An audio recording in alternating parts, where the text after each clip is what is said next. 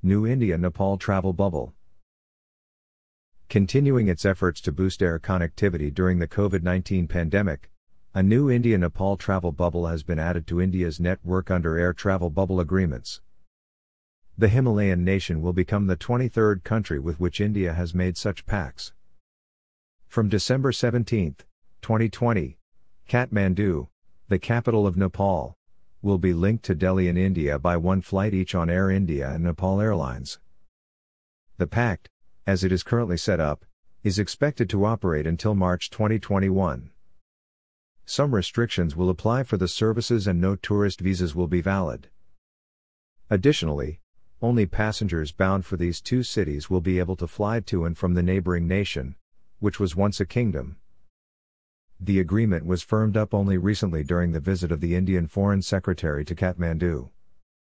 The air travel bubble agreements have helped India to cater to the demand by passengers for air links. To date, India has established travel bubbles with 14 countries including the USA, UK, France, Germany, Canada, the Maldives, UAE, Qatar, Bahrain, Nigeria, Iraq, Afghanistan, Japan, and now Nepal. India maintains its embargo on international flights until September 30, with air travel bubbles becoming the only medium through which commercial international travel has resumed since mid-July of this year. Etten learned that India intends to sign off on more pacts with other countries soon. Union Civil Aviation Minister Hardeep Singh Puri announced that India was negotiating with 13 more countries to resume international flight operations.